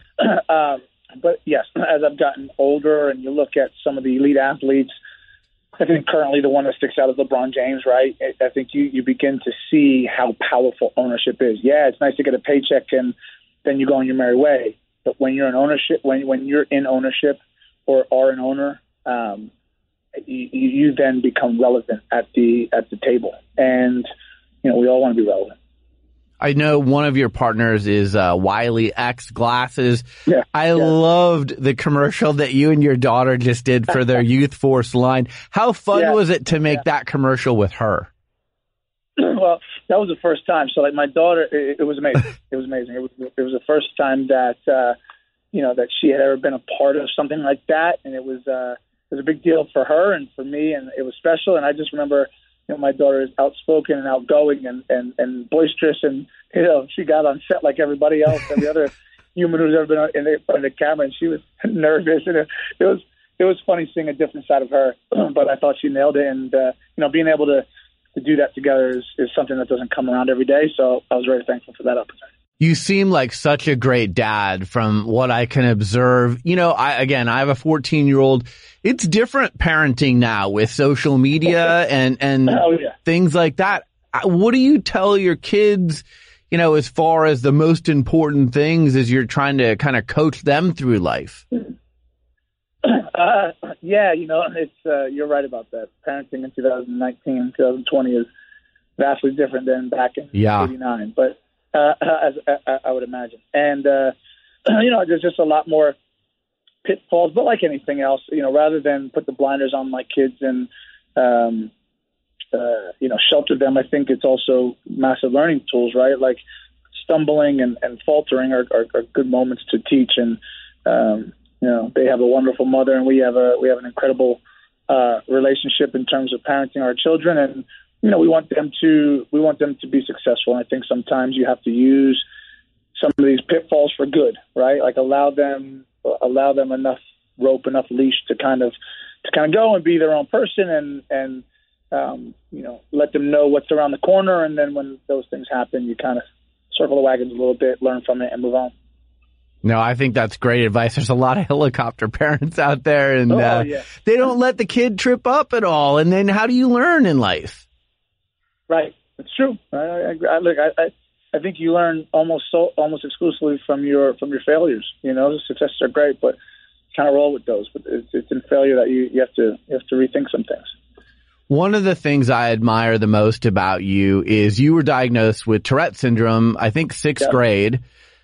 you have developed the Howard's Heroes program. I absolutely love what you've done with your platform, and I can just tell the difference that you're making in the lives of the kids who meet with you. What do you tell them when you meet with them, or do they have specific questions? Because you really seem to be, kind of the face of Tourette syndrome for them, and they can look up to you and they have a role model in you. And I just think it's wonderful. Well, I appreciate you saying that. We started the program with some wonderful people here in our community relations department at the Rapids, and we've been inundated. I have my whole career with letters and phone calls and emails and opportunities to meet people, and I can't always make those happen. There's just not enough hours in the day to get to everyone. And so what we did was we offered the opportunity for kids and families with TS, to come to the stadium. And the greatest part was we housed our program here, but we've extended the offer to every away team that we've gone to, to an organization. They have all been accommodating and given tickets and liaise with the families, and it's been really, really incredible. It was just something we kind of thought about in the off season 2 seasons ago, and it's taken off. And I don't know. I kind of tell them what a little bit of a nutshell of how it was when I was their age, depending on what age they were. But more than anything, I want to hear their story. They always have the best questions for me. They write down questions and tell me things and ask me things. But I'm inspired by them. I think that when I was a kid, it's a tough condition to have, TS, because it's right in your face. It's nothing you can hide. And so, I tried to hide it when I was a kid, and I meet so many teenagers and children with TS who tell me about standing up in front of their class and speaking to their teachers and their classmates and telling them what they have. And I'm just like, wow, I'm blown away by their courage. So I also love hearing their stories. Well, I'll tell you what, I hope you're able to keep it going after you retire. And if there's anything we can ever do via our platforms to help you, please let me know. Because like I said, I just think it's such an incredible program. I know you only have a couple of minutes left. Social media. Yeah. Are you running your own platforms? Because I see you on Instagram and Twitter. Again, I love the pictures that you post, the commercial that you posted with your daughter. You promote your partners really well. You seem to have a good rhythm with how to use social media. Yeah, look, I have a good balance. Between myself and my agency, someone in particular at my agency, we run my social media, and meaning basically I have access to all of it, and as do they. And so I'm on there. I'm on there regularly. I try and interact as best I can. It's a slippery slope, social media, because you have hundreds of thousands of followers, in some people's case millions, and it's virtually impossible to appease everyone and make everyone happy. But I think it can be used for a lot of good, and I think there's also a ton of pitfalls on there. So I think more than anything, you have to be aware of those things. You wrote a book called The Keeper, A Life of Saving Goals and Achieving Them. A lot of people wait to write their book till they're done playing. You wrote yours before you were done playing. Why? Well, I thought the timing was right. I think it was right at the, it's probably the apex of your career as a goalkeeper, 34, 35. And, I wrote it with the hope that there was more chapters to be written, or possibly, another book about, other things. What's next? Who knows? But I thought at the time I had quite a lot of the story to tell, and I wanted to do that. Is there anything that you wanted people? I know a lot of people write a book and they're like, I hope these are the 3 takeaways that people have for the book, or did you just kind of write it because it was therapeutic?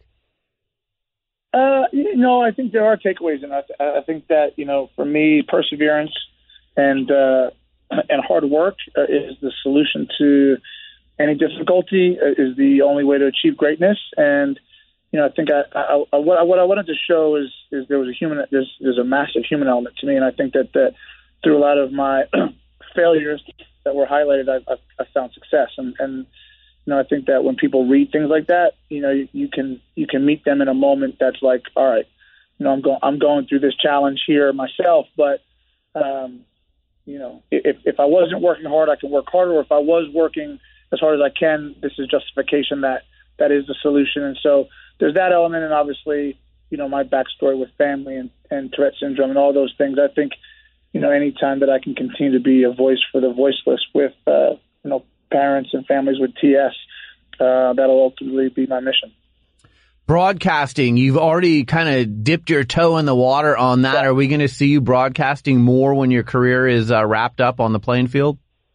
Yeah. Look, I think I enjoy being in front of the camera. I think broadcasting is something that I love to do. There's absolutely no substitute for put on your boots and your gloves and going out there under the lights. So I never kid you on that's the case. But for me, the next best thing is to be in and around sports, whether it's helping to build a team or dissecting a game from an analytical standpoint on television. I love it, and I work with great people. I love the fact that I'm with Turner and BR doing Champions League. It is something I thoroughly enjoy. And look at it's you get to my age, you play 2 decades plus, and you master something, and now it's time to master something else. It doesn't mean you're good at it from the door, but that learning process and that learning curve is something I enjoy. Have you allowed yourself to think about the last time you step onto the pitch and you walk off for the last time, or is that something that you're not going to think about until it happens? I thought about it, but I think it's foolish to try and understand what those emotions will be like, because it's I won't be able to. But I also think what's made me successful is my single-mindedness, my ability to focus on the task at hand, right? Like if I ever got too far ahead of myself, you and I wouldn't be here talking. And so I know the date, I know the game, the team, and I hope it's a victory. But ultimately, it's been one heck of a ride. So I'll deal with all that when it comes. Tim Howard, you can find him on Twitter at TimHowardGK or on Instagram at TimHow1. Tim, I got to tell you, I have such immense respect for you as a person and as an athlete, and I wish you nothing but continued success. I know you're going to be just as good post-career with ownership and broadcasting and everything else you're going to put your mind to as you have been thus far. So congrats on a great career, and if there's ever anything we can do from our end, please let us know. Well, I appreciate you saying. I look forward to catching up with you again soon. Thanks, Tim. All the best. Take care. You too. You're listening to Sports Business Radio. We'll be right back. 5G is here. Is your stadium ready? From an immersive fan experience to efficient game day operations, 5G is transforming sports and entertainment. If you're ready to jumpstart your 5G transformation, look no further than Boingo Wireless. Boingo is one of the largest operators of indoor wireless networks in the U.S. They provide stadiums and arenas with state-of-the-art 5G networks and support teams across the NFL, NBA, Major League Baseball, Major League Soccer, and NCAA. I'm constantly interacting with sports executives, and the reason they love working with Boingo is because Boingo manages 5G and Wi-Fi networks end-to-end, offloading very stretched IT teams. Whether your stadium is looking to support mobile ticketing, cashless payment, or connected operations, Boingo has you covered. But don't just take it from me. Their customers include world-class venues like Soldier Field, State Farm Arena, Petco Park, and University of Louisville. Boingo and 5G. Now that's what I call a win-win. For a limited time, Boingo has a special offer for Sports Business Radio listeners. They're offering a free 5G assessment for your stadium or arena. To get started, simply email sbradio@boingo.com and mention this podcast. That's sbradio@boingo.com. Our thanks to Boingo for their continued support of Sports Business Radio. Well, that's it for this edition of Sports Business Radio. Thanks for tuning in. Thanks to our show staff, Brian Griggs and Josh Blank. And thanks to our partner, Malka Sports, for powering Sports Business Radio. Learn more about them online at malkasports.com. That's MALKA sports.com. For Brian Griggs, I'm Brian Berger. Have a great week, and we'll talk to you soon right here on Sports Business Radio. This and every SBR podcast is available on Apple Podcasts, Spotify, Stitcher, and your favorite listening app. Follow Sports Business Radio on Facebook, Twitter at SB Radio, Instagram at Sports Business Radio, and online at sportsbusinessradio.com. Sports Business Radio is produced by Brian Griggs and Griggs Productions. GriggsProductions.com.